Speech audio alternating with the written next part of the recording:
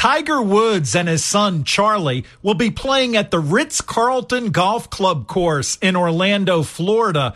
It's one of almost 60 golf courses in the Orlando area. Another big golf area here in the USA is Tucson, Arizona, which features 44 courses in and around the city.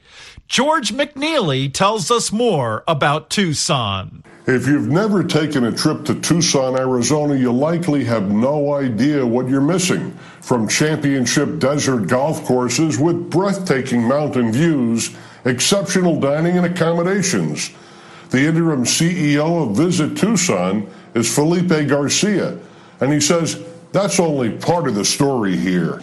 I'm pretty sure you saw the landscape, you saw the food, and the sunsets and the weather, but the most important, I think to me, the most important part of Tucson is its people. We have amazing individuals in a community that is caring, a community that welcomes visitors, that is proud about who we are. Each year, pre-pandemic, Arizona Golf Hall of Famer Bill Huffman hosts a gathering in the desert, typically in popular vacation destinations in the West and Southwest. And after a one-year hiatus, the band of sports writers and broadcasters reunited here in Tucson, where Jeff White is general manager of the Omni Tucson National Resort, which each February hosts the PGA Champions and the Cologuard Classic. Yeah, we've had the honor of hosting over 30 PGA Tour and PGA Tour Champions events over the years.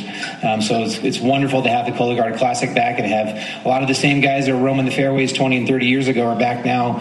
You know, Freddie and Phil and all those guys. It's fantastic to see. On a cool December morning, the course was incredible, as were the others we played, including Arizona National, Ventana Canyon, El Conquistador, and the views at Oro Valley.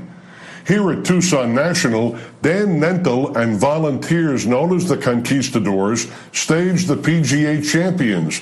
Many of the world's greatest pros are certain to be here February 21st through 27th, and benefiting area charities. The Conquistadors of Tucson are 57 active members that put on this golf tournament, and we've been doing it now for 60 years.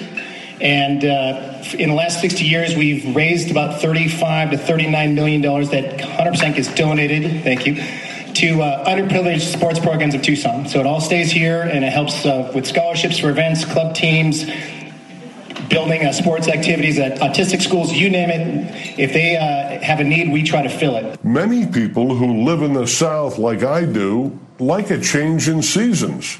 Here in Tucson, you get a change in seasons in one day this time of year.